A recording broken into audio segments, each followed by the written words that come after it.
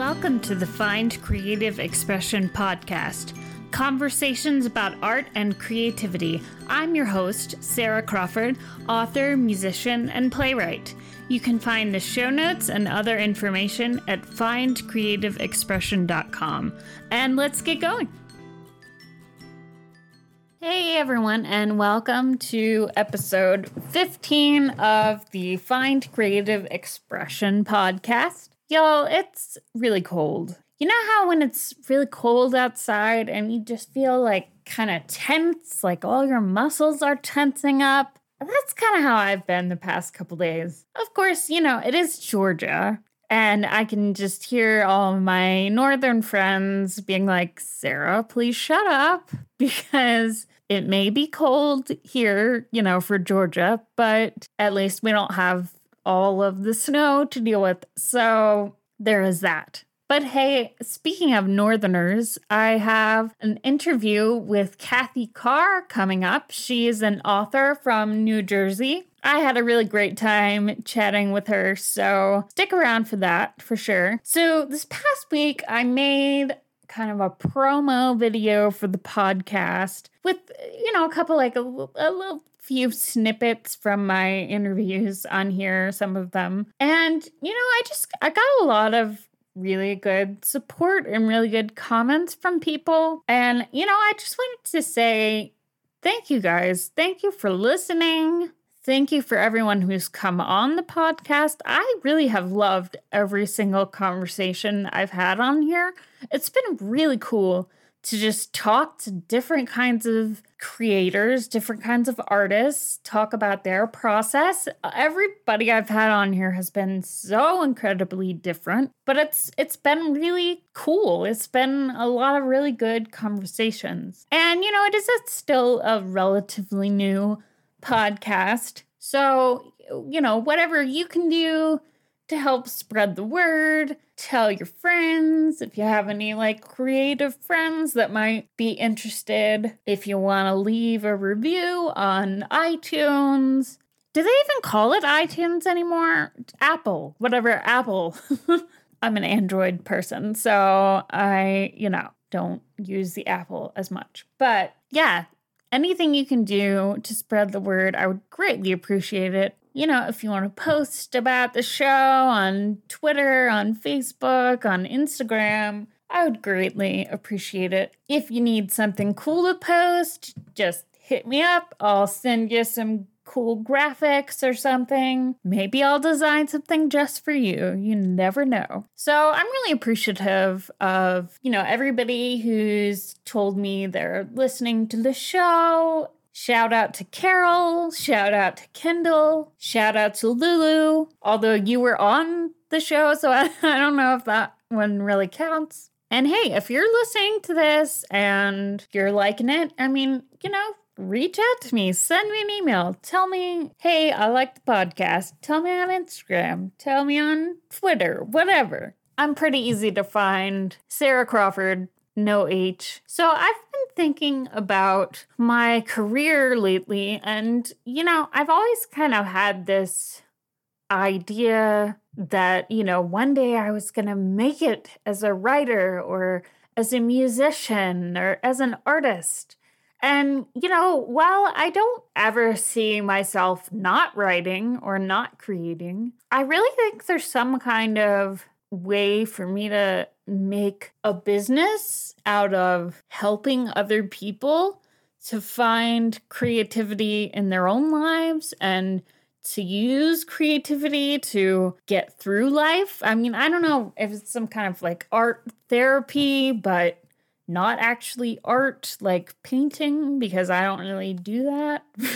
Creative therapy? I don't know. I need to do some research. But I feel like there's some kind of calling there that I've been thinking about lately. I really just feel called to help people. And I think the way that I can help people is by helping people express themselves, helping people find their own creativity. And, because it helps me. I mean, every time I have a conversation on here with, other creative people about their creative process, I feel really inspired to go write or to go play music. And maybe I'm not sitting down, actually working on my novel. Like maybe I'm just writing a stupid joke song on the ukulele about whatever. But talking about creativity makes me want to be creative. So I really appreciate that. All right, let's go ahead and get into the interview. Hey everyone, I am here with Kathy Carr. Kathy Carr is the author of 365 Days to Alaska, her debut middle grade novel. A Junior Library Guild Gold Standard selection, it's a story about a girl from off-the-grid Alaska adjusting to suburban life. Having worked a variety of jobs, Kathy now focuses on writing fiction as well as spending time with her family in the New Jersey suburbs. Welcome, Kathy. Hi, Sarah. Thanks. Thanks for having me on. Yeah. Thanks for joining me for episode 15 of the Find Creative Expression podcast. Okay, so how did you get into writing? Well, I actually got a hold of one of my oldest friends who I've known. We don't even remember when we met, but at this point, it's got to be like over 30 years. And I kind of said, do you remember me writing when I was a kid? And she said, well, I remember that you really like to tell stories, make up stories, and you had this really wild imagination that I envied very much. So I do remember being really little and starting to write these little stories, but I would never finish them. Mm-hmm. And then I think when I was just finishing up high school, I actually started writing stories and finishing them. And I guess that's really when I sort of made that jump. Things went on. I did major in English Lit in college, and I took some writing courses. And then a few years after college, I went back and I got a MFA degree. And I guess at that point, once you have that, most of us have kind of committed to some kind of life in the literary community, in the literary world. Well, cool. So have you always been drawn to writing stories for younger readers? No. I mean, I've always enjoyed fiction for like middle grade, YA. I remember that one of the first things I did when I had a little extra money is I went to the bookstores and I found all of my old favorites that I remembered when I was a kid, and I bought them and I reread them. And I remember thinking that these are really good, and then I'd keep an eye out and I'd start buying the kind of the new up and coming stuff for middle grade, and I'd read that. And I enjoyed it too. And I really, really wish that I had made some record. I mean, I do keep a journal, and I don't know why, like I'm always writing things down, like what I made for dinner or how many cardinals I had on my bird feeder. But I don't write down when I kind of had the idea, hey, maybe I should start trying to write for this age group. I think it was like a year, maybe 2014, maybe like a year before we met at the Writing Barn, I think is when I really started to get serious about the idea. Right. Yeah, my son was in school by then, kind of settled in. And, I did have more time, but I also didn't really feel like I had enough time to kind of get back into a full-time working gig. Right. So, as far as I remember, and I really need to do a better job of keeping up this stupid journal. As far as I remember, that's what happened. Cool. Yeah. So when I met you in 2015 at the Writing Barn, you were working on an early draft of this novel. So how has 365 Days to Alaska changed and evolved since that draft? Well, it definitely evolved a lot. Basically, because I was still really learning about some of the rules about writing for younger readers. Mm-hmm. And, one was this real immediacy I think you need to have. Two, I think, you definitely don't need to start off like a bullet out of a gun or, right. Maybe there's a better metaphor than that. But, like a horse out of a gate. How's that? Right. But, you need to have a good fresh start, something that'll grab someone's attention. And, pacing was an issue I really had to work on because, 365 Days to Alaska is pretty much spread over the course of a year. And Right. I hadn't really realized, how much of a challenge that was going to be for middle grade readers, covering that much ground and, always letting the readers know where they are and, Right. well, what month is it? So yeah, I had a lot of work to do even after that workshop, for sure. Right, right. So in your writing process, are you a plotter, someone who plans everything out before they start writing, or a pantser, someone who flies by the seat of their pants? No, I'm definitely a pantser. I kind of wish I were a plotter sometimes because I always have this fantasy that it would mean that I could write my books faster, which I would enjoy. I hear that. Yeah, and I feel like I do wander quite a bit. I always have kind of a very vague idea about what's going to happen, characters who are going to be involved, and I'm definitely always writing towards something, but sometimes it's more like a state of mind or a realization or a change in somebody. Mm-hmm. So, and I would also have to say I've noticed it usually is something positive, which makes me think of that director Jude Apatow. I hope I'm saying his name the right way. I think that's right. Okay, Apatow. Well, he once said I could never just say people are awful, the end. and I kind of feel like that too. That's really not where I want to go with my fiction. So I do tend to end on that, maybe that note of, maybe uplift, but certainly at least a little hope, Oh, yeah, yeah. I feel like everything I write kind of has to end that way, too, because I feel like if it doesn't end with at least some hope or something uplifting, like you kind of have a feeling when you finish the book, like, oh, well, now I'm depressed, I don't know, when I wrote short stories for adults, some of them were real downers and I didn't mind. But somehow when I'm writing for younger readers, I kind of really do feel like I need to offer that, that bit of, hey, things can get better. There's something you can keep reaching toward. Right. Yeah. You think about middle grade, you think about that time in your life and, it seems like when everything feels possible, Yeah. And things can be really hard. Right, right, right. So do you write every day? Are you more of a seasonal writer or does it depend on, what else is going on in your life? Well, I have some writing friends who are larks and they're like super early rising people.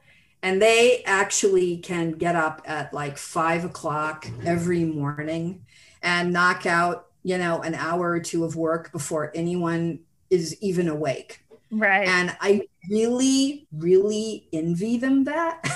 I really, really do, because I think that would be a great way to do things. But I am not that person. I'm an owl. And so, I try to have a routine because I know that routine can be really powerful. And one thing I remember from the years when I worked as a technical writer is, when you're a technical writer, you get to work and you turn on your computer and you start writing. And it doesn't matter what kind of mood you're in. It doesn't matter what kind of commute you had or whether you had a fight with your whoever, your mother, your boyfriend that morning. You're at work and it's the time to write and you do it. And I do think that was great training. Right. But, realistically, we're people and we have complicated lives. I mean, I can get up in the morning and plan to have a great day of writing, but if my son, horks up his breakfast, guess what? He's not going to school that day and I'm not getting, any work done in the time I planned. So I either don't get it done or I do it some other time that day. And I think like a lot of busy people, I have gotten really good about writing in the cracks and crannies. Oh, yeah. There's a story I love about Raymond Carver, who's this great American short story writer. And he had this small house with 2 young kids. And, when he had half an hour, he'd take a pad of paper and a pen and he'd go out and he'd sit in their car in the driveway. That was a place where he could get a little privacy and he Right. could get a little work done. And so, you know, he would go out there and he would do that. And I just have massive respect for that. There are times when I don't have very productive times or I don't get a lot done. Like this whole past year, basically with the pandemic, you know, my son's been going to school remotely and he basically, that was my writing time. Right. So this past year has, between the new book coming out and feeling like there was the stuff I needed to do in publicity, getting social media stuff set up, and this has been a terrible year for me in terms of productivity. And all I can do is, you know, hope that this coming year will be better and I'll be able to really get back on track. Right, right.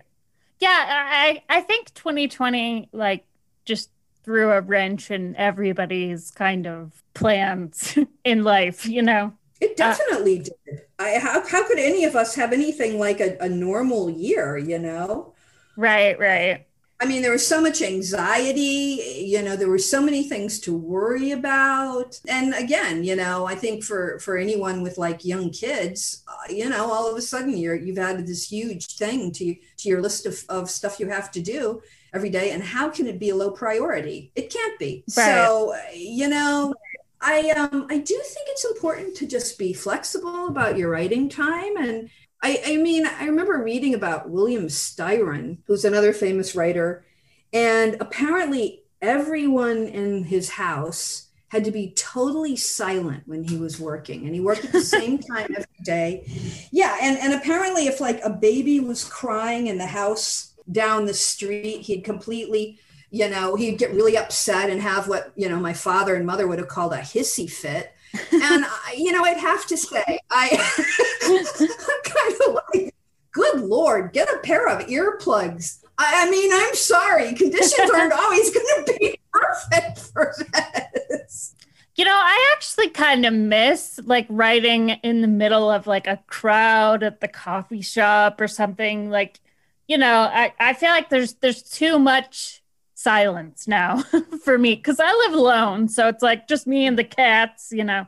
Yeah. I don't know. Sometimes working in the midst of kind of more chaotic environment can be really good for me. Yeah, some people really love that. I mean, that's not my jam, but I totally also get the, you know, I can't be alone anymore thing. And, you know, this has definitely been a year when a lot of us, I think, have come to understand that. For me, I'm like a massive mumbler when I write. I like talk to myself. So, you know, if I tried to write in a coffee shop or a library, I would like really freak people out. So, okay, you've worked as a waitress, you've worked in libraries, you've worked in offices, you've worked in technical support, and, you know, you've just had a variety of other jobs. So were there any jobs that gave you kind of inspiration or made you feel more creative? Well, I do think that there are some places I've worked, like sometimes restaurants. I worked in a lot of restaurants, bookstores, and libraries where I felt like I tended to meet a lot of creative people like myself. You know, these are places for whatever reason where the creative people, you know, come and find their perches. I went recently to a bookstore near me and I signed a copy they had of 365 Days to Alaska. And I was chatting with one of the managers who was so nice. By the way, this was the Barnes & Noble in Clifton, New Jersey, and everyone who works there is lovely as far as I can tell. But, you know, we were chatting about books and, you know, the new releases. And I finally said to her, I said, "Hey, are you a writer?" And she kind of blushed and said that she was taking notes, but she hadn't really started anything yet. But, you know, it's kind of fun to be in a place like a bookstore and think, you know, there's actually a reasonable chance that the person I'm talking to is involved in the arts in some way, you know? Right. And the library where I worked for many years, it was amazing. It had kind of turned into this, you know, creative refuge. It was full of all these people who like wrote or they painted or they threw pots or they did weaving, or Right. they were really into obscure art films. It was kind of a refuge for every kind of eccentric you can imagine. And that was really awesome. And I have to say, when I moved into technical writing, and I moved to, kind of the big city, etc., I did find myself missing that. I'm happy I've worked this wide variety of jobs, because, I think it has taught me a lot about the world, and introduced me to a lot of different kinds of people. And, I do sometimes meet people who have basically kind of been in one kind of job their whole life. Right. I think sometimes, especially in academia, you meet people like this. They've got their sinecure, and that's where they are, and they're not going anywhere. And it's not that I think it gives them a narrow point of view, but it's just like, it's not as wide an experience. Right. Yeah. I can totally see that. I think when you have jobs where, like, you wear a uniform, or you get home and you're filthy and you're exhausted, which certainly has happened to me many times when I worked in restaurants, it's a different experience. So it does kind of broaden your horizons a little bit. And I think for writer, that's a good thing. Right. I totally agree. So one of the main things that stuck with me about what I saw of your novel is how well developed the main character, Rigel, was. How she just really kind of came to life, and how three-dimensional she was, and how evident it was that you, as the author, really cared about her and were invested in her journey, So what was the process of creating the character of Rigel like? Rigel was one of those gifts. She really almost just came to me fully formed, which is not obviously always the case. And I think that, part of it might have been is because she was based on someone I read about in a magazine article. It was an article about this homesteading family in northern Canada, and the parents had divorced. The mom had taken the daughters and moved to this city in southern Canada. And, there were 3 daughters in the family. And the article mentioned that 2 of the daughters had made this great adjustment, but that the 3rd daughter really missed her old life, and didn't really like the city, and didn't really like public school, but there was no going back for her, Right. And I think that might have been part of the reason why I had an easier time with Rigel than some of my other characters. And, I think the other thing that happened very accidentally or unconsciously is that, a couple of my friends have mentioned that Rigel is a lot like me. Mm-hmm. And one of my best old friends actually said, when the book was close to coming out, he said, I never thought you were going to write about yourself, but you finally did, because Rigel is you. Which, I think it's so interesting. I had no idea. But the moment he said it, I knew it was true. Right. Yeah. Now, in the new book, I actually am having a little bit more trouble. You have to think about the character, It's things like, what kind of music does she listen to? Is she a vegetarian? Does she like cats or dogs, Right. And, these things, these details kind of start to accumulate. The name for me is very important. I could never be one of these people who just grabs a name and goes with it. It has to be the right name for the character, Right. And I actually remember when one of my friends read 365 Days to Alaska, he didn't like the name Rigel. He was like, I just don't like the name. It's kind of weird.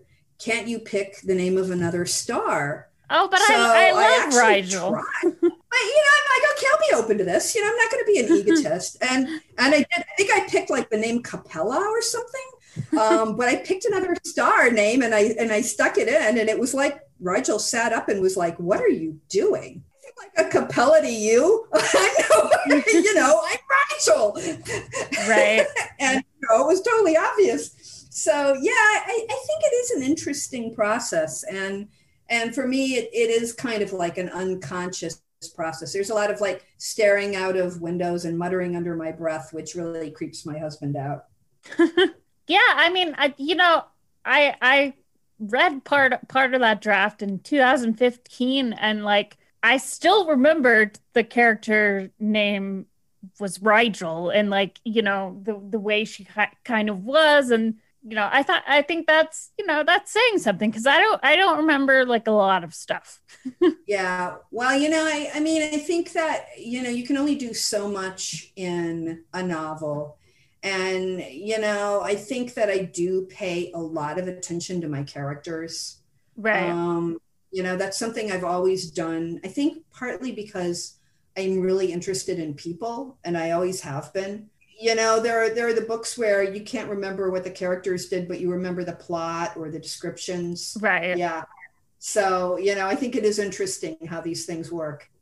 I feel like it's interesting because I'm a pantser too. And I feel like when you kind of have that process, you're a lot more focused on character than plot. Like plot, I mean, obviously, you want to have a plot, you want to focus on plot, but like I feel like the characters are kind of really the strong point for pantsers. I mean, maybe not.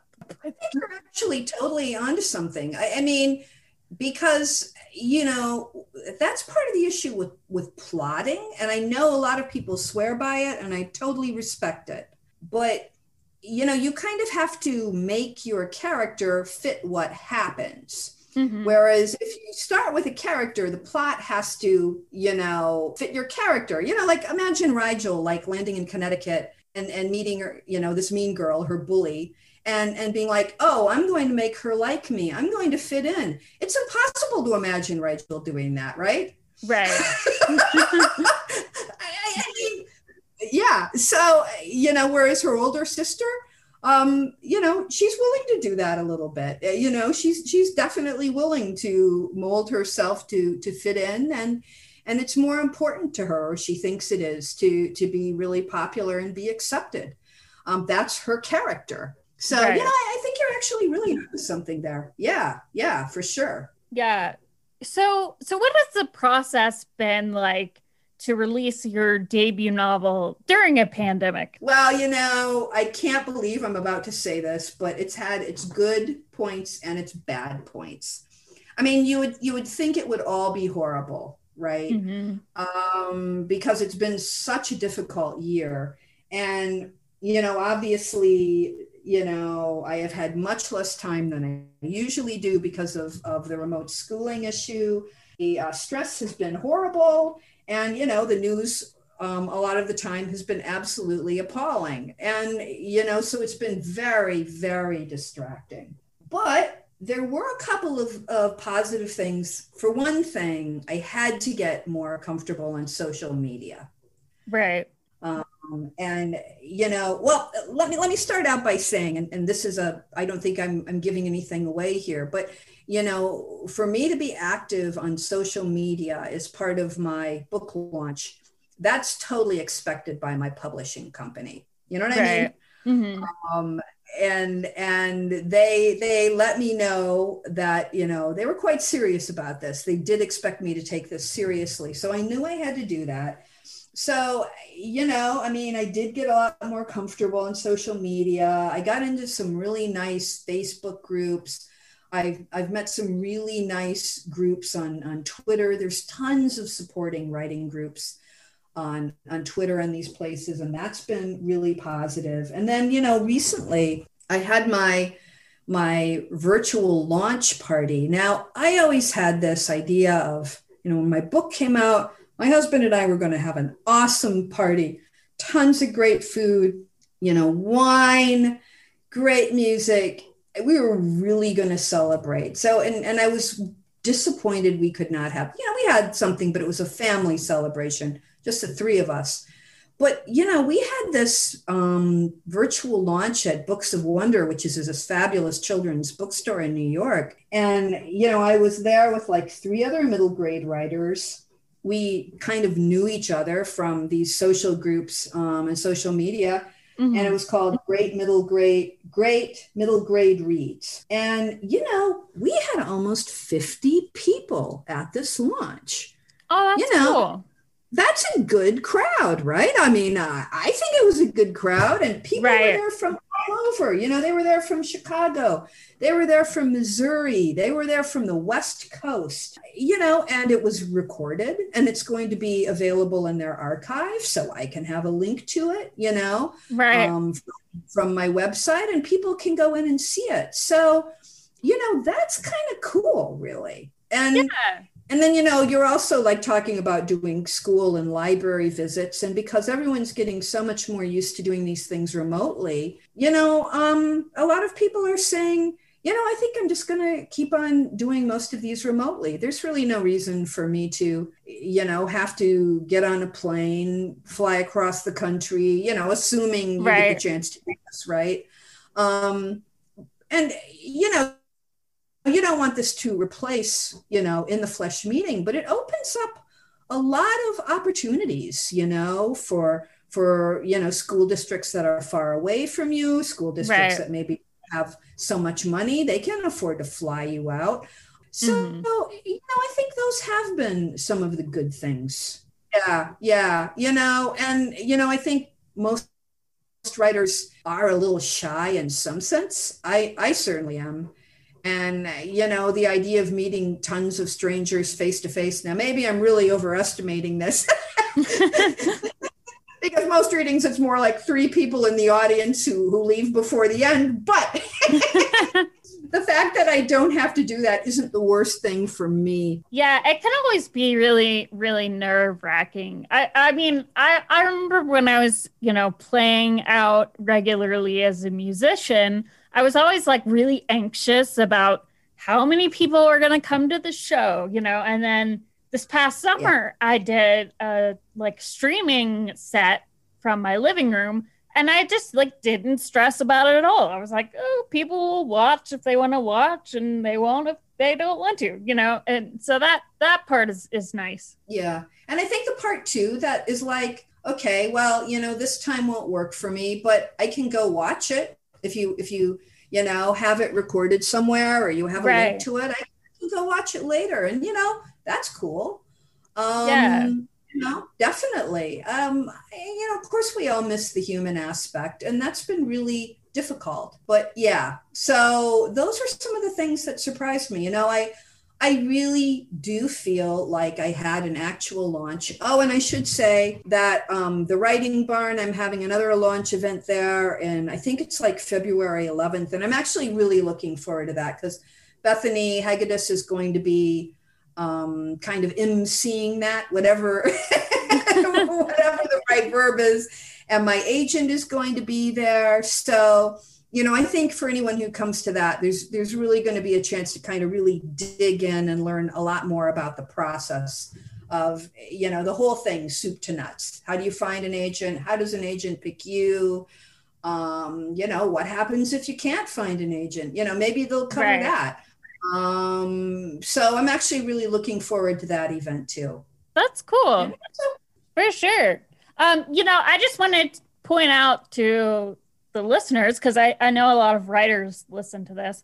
The Writing Barn, if you haven't checked it out, you definitely should, because they're in Austin, Texas, and they do a lot of like really great writing workshops. You know, it's all remote right now. I'm assuming it's mostly. Yeah, I think it is pretty much. I think they do some remote stuff, but you know what I remember, Sarah, then when we were at that workshop, I mean, this is what you miss from the pandemic. It was really great to come and meet everybody, and we spent a lot of time together, and we got to know each other pretty well, you know? Yeah, it was definitely a lot of fun. You know, I have to think that will be happening again, you know, but in the meantime, they have tons of virtual events. Yeah, so I'll link to the Writing Barn on findcreativeexpression.com, and you should definitely check it out if you're a writer. Definitely, yeah. So is 365 Days to Alaska, is this definitely a standalone novel, or do you ever see yourself returning to this world to write a sequel or just any kind of connected novel? I would consider a sequel, but it needs to be a really good idea. And so far, I don't have one. I would really need to have a good idea about, Rigel at kind of another crucial point in her life. Right. And I haven't had anything that's come blazing into my mind. So while I stay open, I would say, right now, and it's kind of a shame because I do love those. Like, I don't know if you ever read all of Beverly Cleary's books about like Ramona and. Oh yeah, I used to love those. I loved those. And, I of course I didn't realize how much skill went into doing those books, Mm-hmm. Or, she wrote another series about a guy named Lee Botts. That wasn't as well known. That was really good too. And, I do really respect people who can do that, but I kind of do need to figure out like what the next big event in Rigel's life would be. And I don't know yet. A couple of other people have asked me about this, as you can probably tell. I wish I could come up with that idea though, because I do love Rigel and I really like all of her friends and her family. I think it's a good setup. Right. So you recently tweeted a great Chekhov quote. The role of the artist is to ask questions, not answer them. So what would you say the main questions are that you're asking with this novel? Well, I think one great issue for kids, and I've said this before, I'll say it again, and I'm sure it's going to come up again in my writing, is, how kids find agency, a sense of control over their own lives, when the fact is they really have so little control, over so many aspects, and this can be from the, minor thing of mom never makes anything for dinner that I want to eat to, my parents have decided I'm going to share a room with my sister. I don't want to share a room with my sister. Right. To, the bigger things like my parents are getting divorced, or my mother has a new boyfriend that I really don't like, but she likes him. So I think this is something kids deal with a lot. And, so that would be one of the big questions, how do you find some sense of control? How do you find it to be resilient in situations like that? And I think that the other question is, what do you do when you're let down by somebody who's really important in your life? And, I don't think it's any great spoiler to say that, at the beginning of the novel, Rigel really worships her father and thinks he's like kind of the greatest guy. He's sort of her hero. And, by the end of the novel, again, no spoilers, that's really not the case anymore. Right. And, what do you do when something like that happens to you? If they've done something to you that wasn't right, how do you forgive that? How do you move on?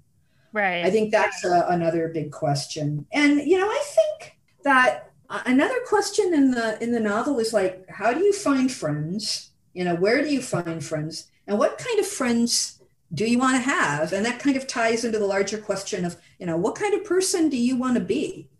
Right. Yeah, I think that theme of finding, friends, kind of finding your tribe is really prevalent in like a lot of middle grade books. I feel like that's just a theme you see a lot.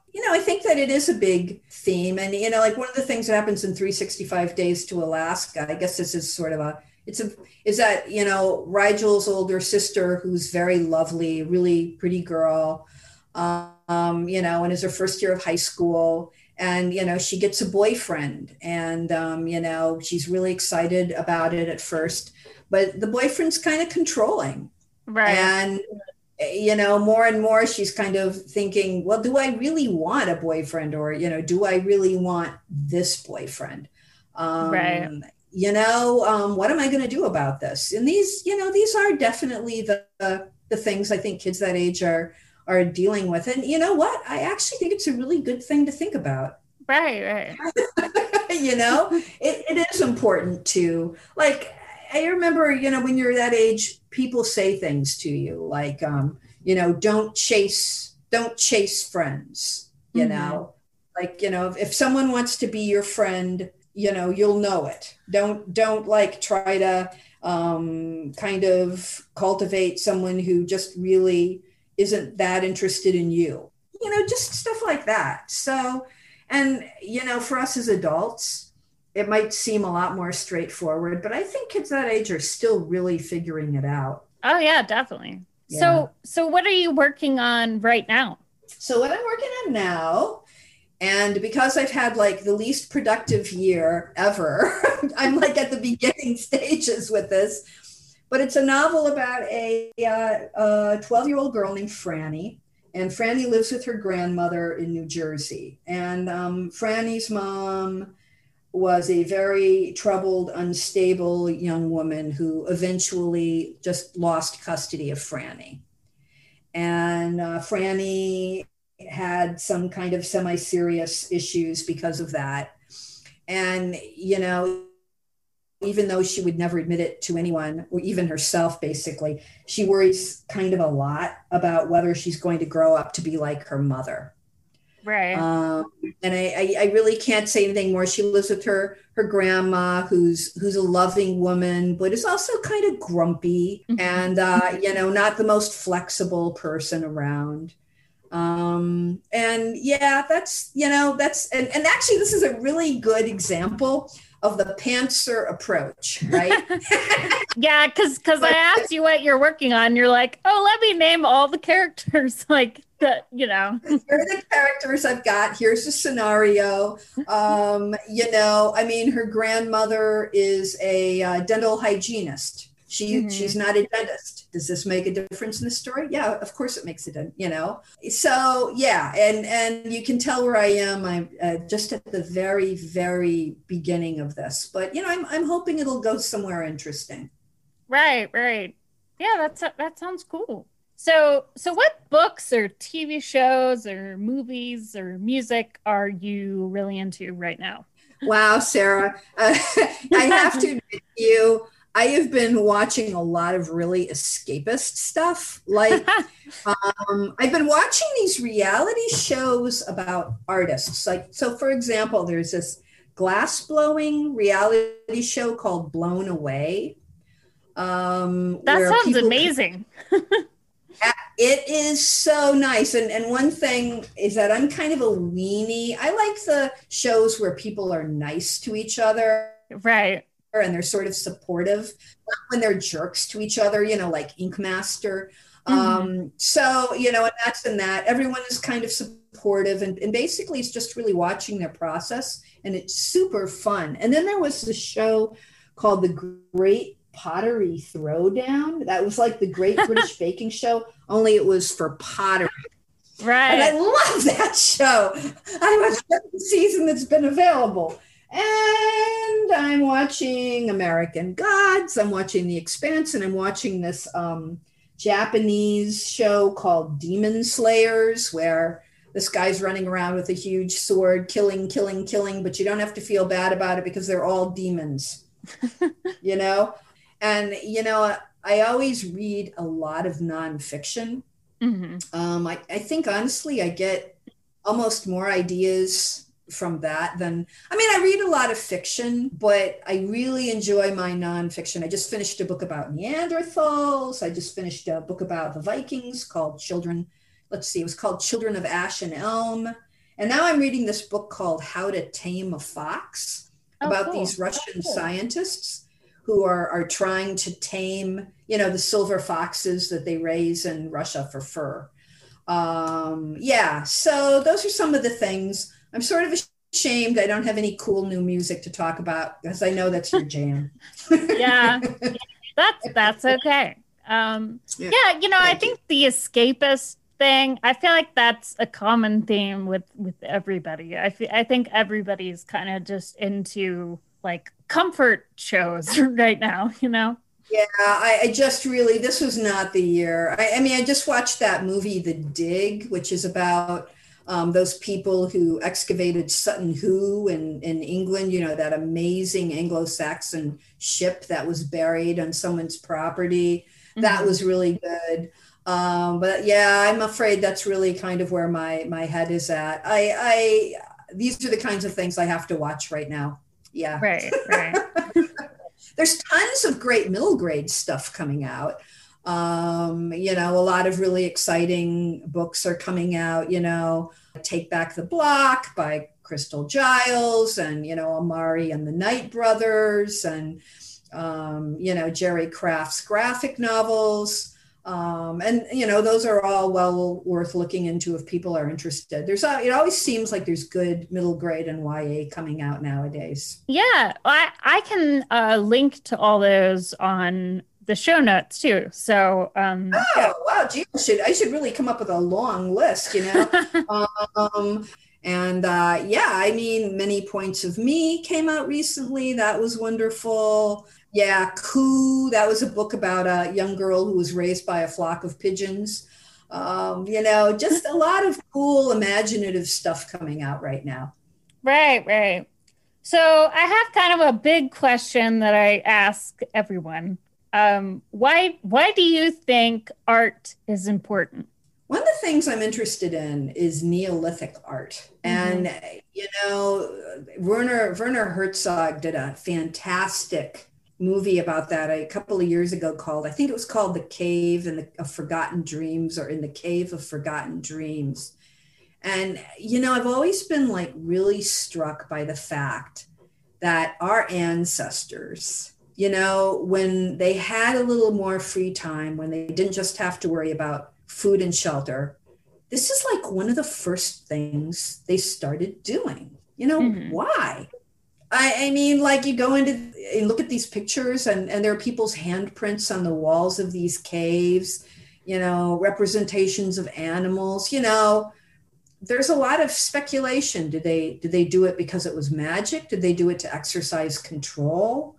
Was it for communicating with each other? Was it self-expression? Was that even back then? Was it a factor? And I don't know, but I think it's really amazing and interesting that it was just one of the first things people did. Yeah.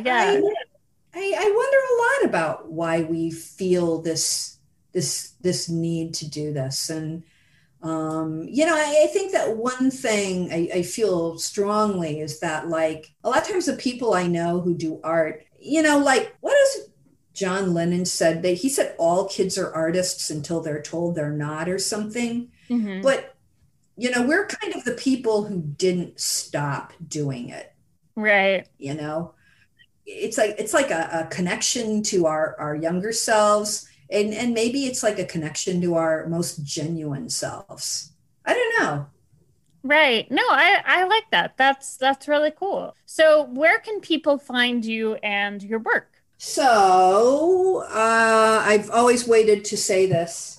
365 Days to Alaska can be found at all fine booksellers and online at all of the usual outlets.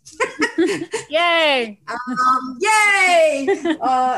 And you can follow me, Kathy Carr, at www.kathycarrwrites.com. And if you go there, you can find reviews, blurbs, order links, and there's also some neat stuff like a creativity quotation generator. That's under the cool stuff section. Yeah, you have a lot of cool stuff on your website. You have I'm glad you went and looked. I tried. Yeah, I liked that. I liked the kind of Mad Libs.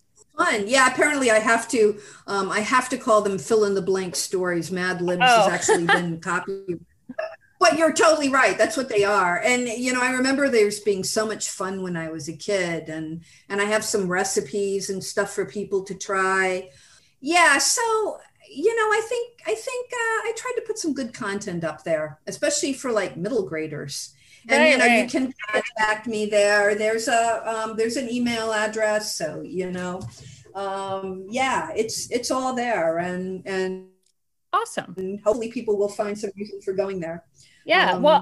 I'll link to all that as well on the website. So findcreativeexpression.com. Yeah, for sure. That sounds great. Oh, Sarah, I've had so much fun talking to you. Yeah. Thanks so much for coming on the podcast. That was great. Yeah, I really appreciate the opportunity to be here. I had so much fun talking to Kathy, and I hope you all found it interesting as well. Coming up next week, I'm going to be doing another bonus episode. I'm going to be talking to my YouTuber friend Steve, whose channel is The Lawn Gnome. He's really cool. He does a lot of like pop culture kind of movie reviews and music reviews, stuff like that. So I'm excited to talk to him. Thanks so much for listening, and I'll see you in the next episode. Thanks for listening to the Find Creative Expression podcast. Please take a moment to leave us a review on your favorite podcasting platform. You can find me on Instagram at Sarah E. Crawford or youtube.com/Sarah Crawford. Also find me on Patreon at patreon.com/Sarah Crawford to support the podcast for just $1 a month. And that's Sarah, S-A-R-A, without an H. I hope you've been inspired today, and I'll see you in 2 weeks for the next podcast.